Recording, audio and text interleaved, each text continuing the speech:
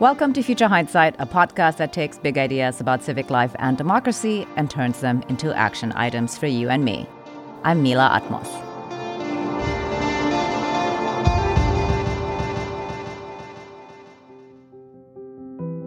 This week, we're taking a little break, and so we're reaching back into our archive to bring you one of our all-time favorite interviews on the podcast with Anat Shenker-Osorio, who is just a political messaging and data wizard who we spoke to back in February of 2022. Listening to this interview post-2022 midterms was almost better than the first time around because it's all so relevant to where our heads need to be as 2024 approaches. Let me know if you feel the same way. You can get in touch at hello@futurehindsight.com, or I'm on Twitter at Mila Atmos. That's MILAATMOS. And we always love to hear from you. The really central idea of this podcast, the big idea, is civic engagement. Those action items that we can get done that support a vibrant, inclusive democracy. Civics is something that you do, rather than something you study in 9th grade and leave at the classroom door. And so I'm really interested in thinking about how we can be empowered to stay engaged and excited about civic life. And I'm really interested in how we can do a better job of talking about that. How can we better communicate how vital it is to participate? And one of the main action items to support democracy is, of course, voting. I'm not just talking about voting in general elections, but voting down ticket. At school board elections, county judge and town supervisor elections, and registering to vote, helping other people to register to vote. How can we do a better job of talking about that? There's only one person I want to help me figure out some of those answers, and that is today's guest, Anat Shenker-Osorio, host of Words to Win By, a podcast about progressive wins. Anat, welcome to the podcast. Thank you so much for having me. I'm honored. First, can you tell us a little bit more about what you do? Yeah. So I do empirical testing and research and analysis to try to figure out why it is that certain messages resonate where others falter. So I will analyze current discourse on some issue, looking at how advocacy talks about it, how the opposition, media, where it is applicable, popular culture, and then look for patterns in language to understand what are the metaphors at play, what are the frame semantics, how is it construed on the left, how is it construed on the right, and from there draw hypotheses around, it seems like this is a problematic metaphor, and if we keep talking in this way, it will lead people to conclusions that are not progressive. And then from there, we do testing. We actually create different kinds, sometimes of experiments, which I can describe, and then sometimes more traditional testing that I think listeners will be more used to, like surveys, online dial surveys. We also do qualitative research to try to figure out what are the wording choices, orderings, and images that will be of greatest impact. And then finally, because it turns out to not be enough to just do giant research projects and hand people talking points, say this, don't say that, I actually help create full-on campaigns. So that means digital ads, memes, slogans, branding, color choices, in order to bring that better messaging to life. So if we start with my premise, which is that we need to find better ways of talking about voting, do we do a good enough job talking about voting? I feel like we're not. So first, let's just state what is likely obvious, which is that when we are in an era, at least in the United States, in which we have one party that is acting as a political party, i.e. attempting to court voters, and then we have essentially a faction that is trying to keep people from voting, some of our issue is not a messaging problem. No one in any place should be standing in line for any number of hours in order to exercise their most basic and fundamental right. So I do want to say that. And the stuff that is under our control, i.e. how we speak about this incredibly important act of voting, the words that we use, the images, the choices that we make. So yes, we need to be doing a better job. And the first thing that we need to recognize, and this is hard for deeply politically engaged people to believe, but what all of the research and experimentation over decades, because voting behavior is one of the most studied aspects of political communications, what we know of voting behavior is that it's actually a matter of habituation. I like to tell people that vote is a verb. It's an action that we need people to take rather than a belief that we need people to hold. And so oftentimes we think, oh, the message should be about this issue. We will talk about the climate, or we will talk about reproductive rights, or we will talk about schools, and we will target that to this particular population that cares most about that issue.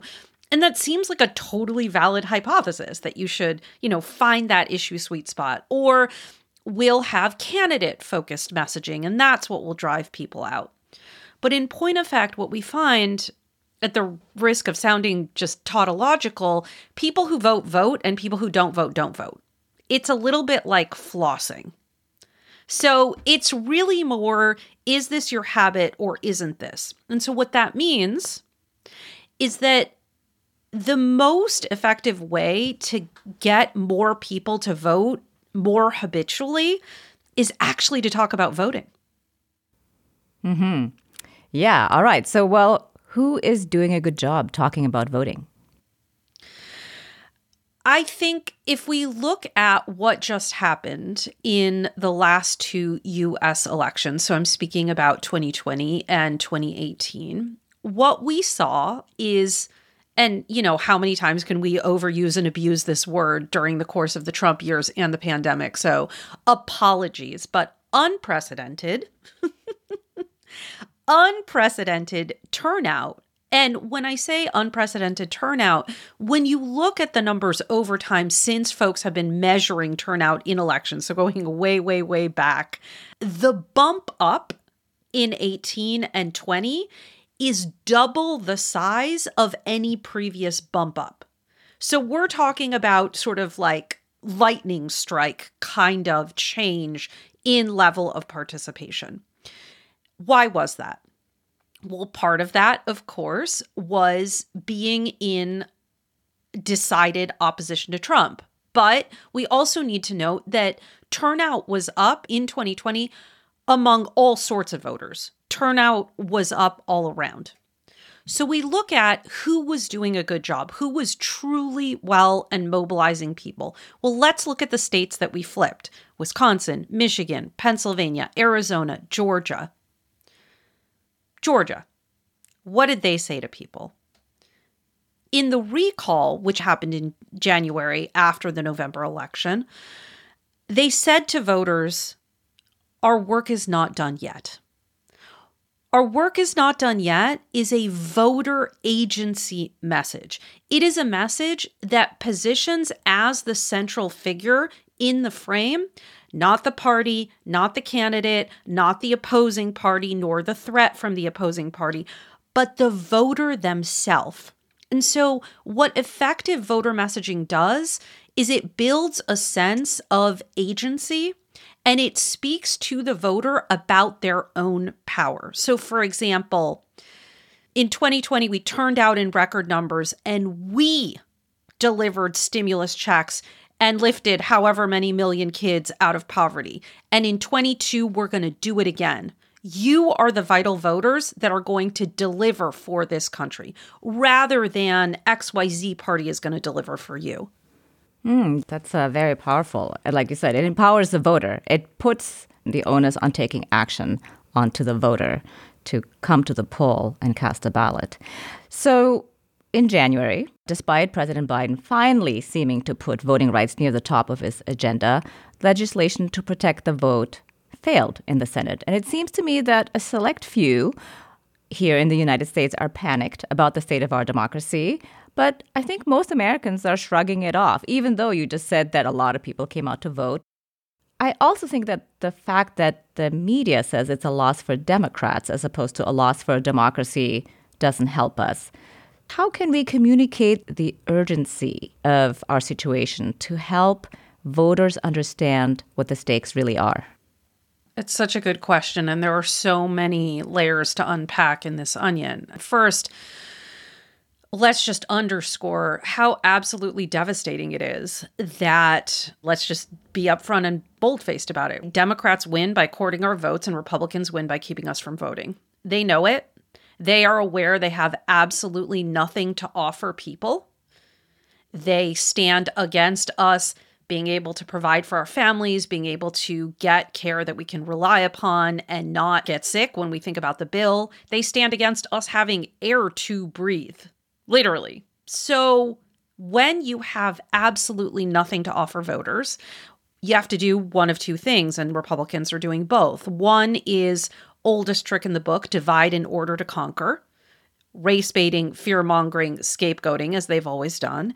And two, you have to silence the voices of Black, Indigenous, young, and new Americans because you can't court voters. So you have to keep people from voting. And that is the reality. So what do we do about that? It's hard. If I had a magical perfect answer, I promise I would give it to you. I would like that to be the case. But here's what we know. We know, number one, and again, this is through the frequent testing that we're doing all the time, nearly daily at this point. Talking about democracy in and of itself, that word, isn't that effective. Democracy is an abstraction. I often like to tell people democracy never bought me dinner. It doesn't feel tangible to people. And also, again, some hard truth time. We've never lived in a democracy. We've never had one. We don't have one now. We don't have one now because of gerrymandering. We don't have one now because the Senate, as we know, is a fundamentally anti-democratic institution. We don't have one now because of present voter suppression. Democracy is too important a concept to talk about with unconvincing words like democracy. So instead, we want to talk about, as we renamed the bill, and quite deliberately so, the freedom to vote. Freedom, freedom, freedom, freedom, freedom, freedom, freedom. When we do testing and we ask Americans, what is the value you most closely associate with the United States across the board, demographics, geographics, income, race, background, generation, etc., the number one value people most closely associate with America is freedom. And for too long, the left has let the right own this value and pretend that they are the sort of arbiters of and the defenders of freedom. But in point of fact, some of the greatest progressive victories, not just of our lifetime, but of generations past, have been framed as freedom, right? The Freedom Riders during the Civil Rights Movement, the freedom to marry. Freedom is core to how we got suffrage for women. That is a fundamental value that we can't give away. So one thing is to talk about having the freedom to decide for yourself, having the freedom to determine who will govern in your name, having the freedom of an equal say in the decisions that impact our lives. And then the second thing is that we always have to tie voting back to the outcome of voting. Voting is a process. Process messages are generally less successful than outcome messages. The freedom to vote means deciding what our schools will look like, whether our roads will be paved, and whether we'll have hospitals in our rural areas.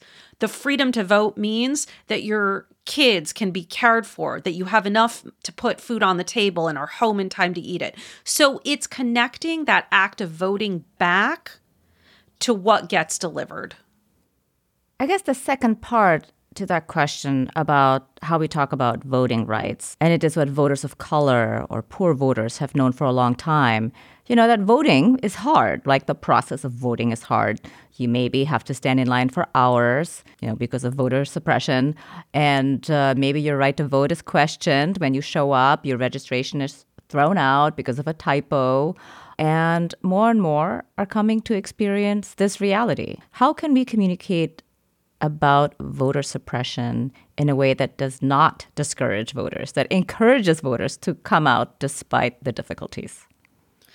Yeah, this is such an incredibly important question. And if I may, when we were in the 2020 election and it was still sort of what we now know is the early days of the pandemic, we didn't know that they would be early days, we encountered this exact problem where, on the one hand, we wanted to tell people about all the machinations Republicans were doing with the post office. And DeJoy, and you remember, I'm sure, the post office boxes, those big blue things being taken away, and all of the subversion of actually how the post office operates to delay mail and so on. So on the one hand, we wanted to talk about this giant threat to the entire postal system, and we wanted to tell a bunch of voters who newly could vote by mail in the midst of a pandemic when we were being told to stay away from other people, understandably so, hey, you should vote by mail. So basically, the post office is totally screwed. It's really messed up. You cannot trust it. Also, you should use the post office to vote. So I'm very familiar with this conundrum, and we are very much in this conundrum right now where we want to do both of these things that you just described. So how do we do it? Well, we very carefully recognize that there are different kinds of negative messages. There are different kinds of ways of framing something negative, something bad, something that's being taken away from you, something that is harmful to you. The most common way, and the unfortunate default because it does not work, is to use fear-based messaging. The effective way is to spur defiance. So the difference between those two things, to illustrate in a for example message, and we've done lots of field experiments on that, would be the difference between saying, for example, Republicans are trying to silence our voices and they're taking away our vote and they're making it impossible for us to even have a say, so you should vote. Versus, in 2020, we turned out in record numbers despite this pandemic, and we delivered stimulus checks for our people. If anyone thinks they're going to silence our voices and sabotage our elections, they've got another thing coming. We're Americans, not Americans. And we know that anything that is worth doing is hard, and that any step toward progress is always met with resistance. We have not yet even begun to fight, and we will show up and show out to elect real leaders who govern in our name and enact our interests. So yes, they are doing this thing. Yes, we're going to tell you about this thing, but it's inspiring that sort of F you very much, as opposed to the like, ugh, are you kidding? This thing too? Or what I like to call, boy, have I got a problem for you messaging, which is not effective. Mm-hmm. What you said in your example is actually only a little bit about what they're doing, but primarily about what you're about to do. You're only saying, oh, they're trying to suppress our vote, or they're doing it, basically. But most of what you said is about what you're doing with your vote. So speaking of voter suppression, there is a growing threat of election subversion. And as we learned, of course, on January 6th of 2021, there was a plot to overturn the results of the 2020 election. And we all know that fact-checking is incredibly boring. But in the meantime, Democrats and Republicans are calling completely different things the big lie. You know, what the Democrats say it is different from how Republicans are using it. So how do we fight election subversion with no agreed facts? Oh, it is very, very difficult. You're absolutely right. One thing that I want to pick apart, the adherence to the real big lie, that there was any kind of malfeasance in the 2020 election, when in fact it was the most observed, the most counted, the most verified election that we've ever had in our lifetimes. Yes, we see that around 30% of American voters actually continue to believe that not only was there some form of manipulation, but that it was enough to actually have an impact in the results. And of course, the majority of Republicans, by quite a bit, believe that. But when you actually unpack it, let's just take my home state. I don't live there anymore, but I'm from there, Wisconsin. there are people who live in Wisconsin who fundamentally cannot wrap their brain around the fact that the majority of people, by a very slim margin, but still the majority of people, the majority of Wisconsinites, rejected Donald Trump. That is the thing that they cannot conceive. They cannot conceive that the majority of their neighbors picked Joe Biden and did not pick Donald Trump, especially because they picked Donald Trump, the slim majority of them, in 2016. And, we could say this about Michigan, we could say this about Pennsylvania, Georgia, etc. And because they live in these communities where everyone around them also voted for Trump. So they're simply like, well, who are these people in Wisconsin or in Michigan or in Pennsylvania? Pick your state. I don't know any of them. They don't go to my church. They're not at my kid's school. They're not at the fish fry. I'm still using the Wisconsin example. Like, what are you talking about? I've never met them. And so when you live surrounded by a reality, which is then at odds with what you see as an outcome, then you have to come up with some sort of causal explanation.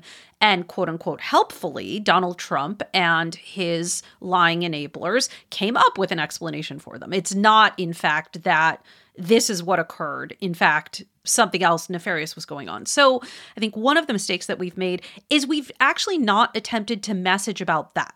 We've accepted the opposition's terms, and now we're going to fight about them. So they're going to say there was the F word, fraud. There was fraud. And because of the illusory truth effect, which is a cognitive bias that causes us to rate things that are more familiar. So things that are repeated, people are more likely to believe them to be true if they feel familiar. It's one of many cognitive biases that is why repetition is so incredibly important in messaging. So they say there was fraud. And what do we say? We say there was no fraud. There was no fraud detected. We conducted extensive investigations and the instances of fraud were blah, blah, blah, blah, blah. Did I say fraud again? Have I mentioned fraud? There was no fraud. Can I say fraud again? How about I say it some more? And so, first of all, in negating the other side, we are actually reinforcing their argument because we are, again, in this case, for example, using the F word. But even more broadly, even if we were to make the first immediate fix is to say, not there is no fraud, but rather this was the most observed, recounted, well-administered, and verified election of our lifetimes.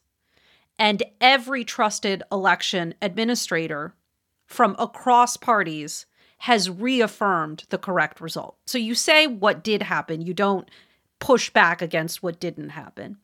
But even with that, what we actually need to be saying is Joe Biden won by a greater margin of popular votes than ever in our history. Joe Biden won more popular votes than any person running in our history. Joe Biden was elected by record numbers of Americans across race and place, big cities, small ones, suburbs, farms, picked Joe Biden to be our leader. That's what we needed to have been saying. We are taking a quick break to share about a podcast called The Catch. And when we come back, Anat's going to help me figure out when going negative works and when it doesn't. It's pretty good advice for life in general and politics in particular. But first, this season on The Catch, I head to the upper Gulf of California for a look at the shrimp industry and the efforts to make it more sustainable and less harmful to marine life and to fishing communities. Join me on my journey as I hear directly from fishers, environmentalists, and officials about efforts to untangle the mess and hopefully revive this area that Jacques Cousteau called the aquarium of the world. Check out The Catch Season 2, wherever you get your podcasts. And now, let's head back to our conversation with Anat Shenker-Osorio. So, you talked about the big lie and fraud and a lot of the messaging that's coming from the right, which is primarily negative, right? And like you said, we just take their language and try to debunk it as opposed to having our own messaging on the left. So Why is negative messaging so effective? And what's the antidote? I'm glad you asked this question because this confuses people a lot. They're like, well, they use fear. Well, they use negative messaging. Why are you saying it doesn't work? So to get flippant for a minute, you wouldn't use the same message to sell a black woman a sports car as you would use to sell a white man a sports drink.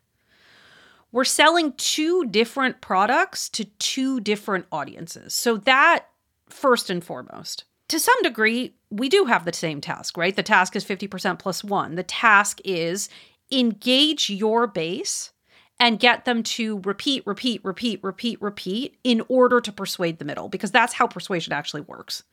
If people in the middle don't hear your message, it is by definition not persuasive. A message no one hears did not persuade them. That feels like a pretty uncontroversial statement. So negative messaging is effective on the right because they need to rile up their base in order to persuade the middle. And their base, by definition, are people who are inherently conservative, for whom certain kinds of buttons, certain kind of psychological triggers, etc. work. We need to rile up, engage, and maintain our base to not just believe us, but to be our choir, to repeat. So their base gets excited about trade the swamp and build the wall and, punish those illegals. And I'm sorry to use the word, I'm parroting them. What are messages that the left has reliably repeated in recent history to the point where they overtook popular culture and became quote unquote common sense? We heard them over and over. Love is love. Love makes a family. There was a time where everyone on Earth, when we were still using Facebook with any regularity, changed their avatar to the rainbow. You remember that? That is a perfect example of engage the base in order to persuade the middle. What else? Fight for 15. That is a message that went from Seattle to the Bay Area to LA, California, New York, at a time when the mainstream large economic groups said to those folks, I know, because I do this for a living, you're nuts. We can't have a fight for 15. President Obama has come out in favor of $12 an hour. Presumptive nominee Hillary Clinton has come out for 12. If you ask for 15, let alone make it your top line message, you're going to sound like fools. You'll be laughed out of the room. That's more than double the present federal minimum wage of $7.25. No. And so those groups, understanding that the job of a good message is not to say what's popular, it's to make popular what we need said, fine, you don't think this works as a national message? Cool, we're not going to fight with you. We're going to go find a spot where it works. And they prove the canard that nothing succeeds like success. And now 15 is the benchmark for most places when they are considering a minimum wage hike. That's sort of a go-to. And in point of fact, because of where populations are centered in this country, Americans mostly live in places where $15 an hour is in fact the minimum wage, because between California and New York, that's where most people live. So negative messaging does have a role, but you have to give people something to vote for. Because otherwise, they're just going to sit at home, right? There's 3 candidates running in any race. There's your person, their person, and stay at home. And stay at home has the home team advantage because people are already at home. They don't need to do anything to get there. There has to be something to vote for. There has to be a sense that taking this action could yield some sort of result. Otherwise, why bother? And insofar as we are using negative messaging, because it is a mix, there is a role, we want that negative messaging, again, not to inspire fear, but rather defiance. Yeah. So I have a question that's from the other side, which is that so many popular things seem to go by the wayside when people have already been elected. How can those popular issues become more generative, or how can we hold our elected officials more accountable? Like, what can we say to them so they can hear us? There is nothing, and I am the messaging lady saying this, against my own interests. So this is how strongly I believe it. there's nothing that we can say that is as powerful as things that we do. So let's take a concrete for instance. Many people forget that the wave of teachers' strikes that overtook this nation in 2018 and led to the greatest organized labor movement that we have had in this country in, I don't know how many years, since like the era of creating OSHA and creating Social Security and creating labor protections. We had those educators' strikes, because it wasn't just teachers, it was also paraprofessionals. Those educators' strikes, where did that begin? It began in West Virginia. Yeah, that West Virginia, the Joe Manchin, West Virginia, that's the state I mean, not another one. That is where that movement began. It then went next to where? Oklahoma. And then after that, Arizona. And so what was happening there? What was happening there was that a group, a powerful force of educators were not just saying enough is enough, they were demonstrating it, right?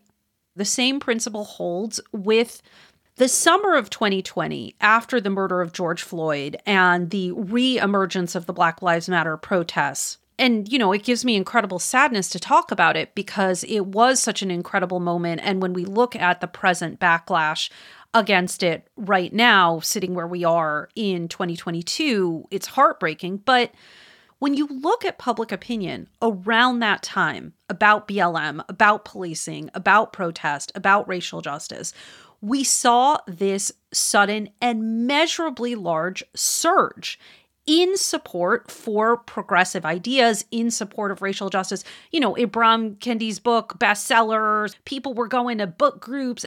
America was, quote unquote, in this racial reckoning. I'm talking about it like this was 100 years ago, right? It sounds like I'm talking about, you know, Little House on the Prairie or something. That was because social proof is real. When you turn on the local news and you see people of different ages, different races, different backgrounds out in the street saying, this isn't right, this isn't okay, this is what I believe, this is what I stand for. We need to make this a place where everyone can make it home safe. We need to make this a place where everyone can breathe. Then you, middle American, for example, are like, I guess this is what people like me think. I guess this is what is right, and I guess this is what is true. And that's what the right wing understands so completely well. That is why they keep their base engaged and enraged, so that they are going to the school board meetings, so that they are wearing the red hats, so that they are yelling and screaming. And so how do we hold our lawmakers to account? How do we make them pass our priorities? Well, first and foremost, and this is infuriating, I can go on all day about the Democrats in our caucus who not only betray their party, but betray our entire nation and our voters by being complicit in taking away people's freedom to vote and being complicit in allowing the GOP to sabotage our elections, basically to decide for themselves which voters they will heed and which they will silence. There isn't a theory of change. If there were, I'd be so down with it, wherein we win by talking shit about Democrats. If that were true, I'd be a happy lady.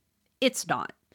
And so we need to keep attention and ire where it rightly belongs, on this authoritarian faction, which is in point of fact how they're behaving. So what we should be doing is, not because I think it will work, not because I think it will flip them. It's all about media. It's all about narrative. We should be asking Republicans. We should be showing up in front of their offices. We should be calling them. We should be mailing them. We should be creating media moments, because the media refuses to do it, in which we are saying to Republican lawmakers, why is it that you are taking away our freedoms? Why is it that you are trampling our rights? Why is it that you believe you get to pick and choose your voters? Because, hey, buddy, in America, we believe that voters pick our leaders. Leaders do not pick their voters. And we also believe that for democracy to work for all of us, it must include us all. We need to be doing those targeted things in order to demonstrate a larger narrative that actually this is what Americans want. This is what Americans believe. This is what Americans desire. This is where we stand. Well, I guess we better go show up at those congressional offices, standing in the hallways. Those have been very effective, for example, when they stood up for healthcare and wanted to make sure that they voted to keep healthcare accessible, the Affordable Care Act. So towards the end of the interview, I always ask these two questions. So I'm going to ask you those two questions, and then I'm going to ask you a question about the questions. A little bit meta. So the first question is, what are two things everyday people can do to basically be on point with their messaging? Yeah. Personally, at my shop, which is findable at asocommunications.com, every project that we work on, everything that we do, with rare exceptions, we make public. We believe, again, that if your words don't spread, they don't work. And so there are messaging guides. We frequently partner with an organization called We Make the Future. You can also find incredible resources there, wemakthefuture.us. So you can look at those messaging guides. We have them on everything from the freedom to learn, which is how we make a full-throated case for equitable public education and confront these attacks on critical race theory. We have messaging guides on how to talk about revenue, how to talk about healthcare, how to talk everything under the sun. We also have ads, which you are welcome to take and post. We have memes, we have GIFs, we have social media toolkits. So grab it, take it, use it. On the messaging side, I would also, at the risk of sounding kind of self-serving, that's kind of why I made my podcast. So that's what Words to Win By is supposed to function as. It's supposed to be functioning as a set of lessons on campaigns that we've won around the world and how we did it. There's also resources on the website for the podcast, messaging guides, ads that we ran. So you can also get stuff there. Excellent. And so the other question I always ask is, looking into the future, what makes you hopeful? A few things. Honduras, where my husband is from, giant set of in-law family there, place that I care a whole lot about and lived. They just elected their first woman president ever. And she ran on an unabashedly democratic socialist, legalize abortion in a country where abortion is a criminal offense, pro-social progressive agenda. Incredible. Chile, same thing. Victories against right-wing authoritarianism, never complete, never enough. Looking at Brazil, for example, and their hopes and their aims to defeat their own Trumpian figure, Bolsonaro. Their election is in October. I see forces in the world, and I do believe that these are global forces. The rise of Trump, the rise of Brexit, the rise of Boris Johnson, Orban, Duterte, Bolsonaro, the right wing in Australia, which has had a firm hold through, again, the same playbook as everywhere, right? Divide in order to conquer, oldest trick in the book. I do see the left globally, again, these are never complete, never enough, never fast enough, all the caveats, but getting better, getting smarter at confronting these tactics and being able to speak full-throatedly to our values, to what we believe. So that gives me hope. And the other thing, honestly, that gives me hope is that we had record turnout in 18 and 20. And so what we need to do in 22 is incredibly hard. Don't mistake me. The incumbent party usually takes a shellacking in the midterms. That is the historical pattern. And we're kidding ourselves if we're not real about that. But in contrast to previous midterms, this is the first time that we're going into a midterm having had this giant turnout. And what that means is that our task now is to return out. It's to get those folks who've done it once or who've done it twice to do it again, which is hard, but not as hard as turning never-before voters into first-timers. Mm-hmm. That's incredibly difficult. There are millions of people who've never voted and probably never will. So the meta question I wanted to ask you is that most people answer the questions with, young people. Young people make them hopeful. Speaking about returning people out this year in 22, how do we get young people specifically to feel engaged enough to turn out this year? So one really critical thing is that, again, I said it before, social proof is real. And so what do I mean by that in this situation? I mean that understandably, we have a tendency to say things like, oh, young people really don't turn out. XYZ identity group are low propensity. This kind of category doesn't really vote in midterm elections. So we narrate our own problems. My frequent colleague from Frameshift, Maya Bordeaux, likes to remind people that the number one rule or a top rule in marketing is you don't tell people what keeps you up at night. You talk about your solutions to what keeps them up at night. So what keeps people in my position up at night? Young people aren't going to turn out. That keeps me up at night. That isn't a thing you say to young people. That is not your message. Because social proof is real. And so if you say, oh, young people are non-habitual voters, young people really don't vote, they vote in lower numbers, that actually measurably decreases participation. Because what you've said to them is, oh, well, I'm a young person and that's what a person like me does. Okay. It grants social permission to not. So what do you say instead? You say, young people are turning out in record numbers, because that is actually true. Because when we increase turnout, we increase turnout across the board. So that is a fact. That is a factual statement. I never make non-factual statements. I want to be very, very clear. Young people are turning out in record numbers, and you are the ones. You are the vital voters, which is a term I like to call the surge voters from 18 and 20. You are the vital voters that beat back an authoritarian faction that was trying to divide us. And in 22, you're going to do it again. You're going to take to the polls. You're going to take to the streets, and you're going to take to the halls of Congress to stand up with and for each other to make this a place where liberty and justice is for all. So you say to them, you did this thing, and you message from inevitability. You don't say, if you do this, it'll be a lot better. If you participate in this way, we could have this. You fake it till you make it. You say, here's what you are going to do. Perfect. If there is maybe one takeaway you want us to have, what would it be? Say what you're for, say what you're for, say what you're for. What you fight, you feed. Great. Thank you very much for joining us. It was really a pleasure. Anat Shenker-Osorio is the host of Words to Win By. Thank you. Thank you.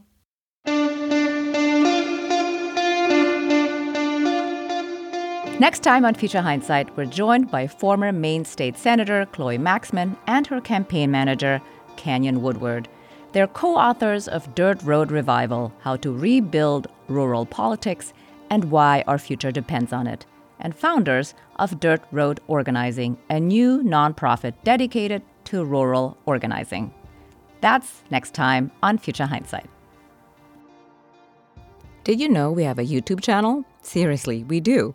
And actually, quite a lot of people listen to the show there.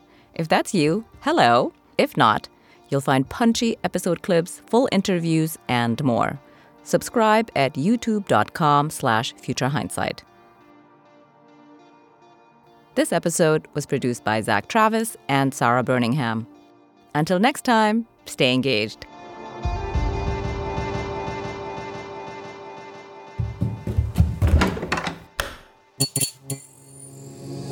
This podcast is part of the Democracy Group,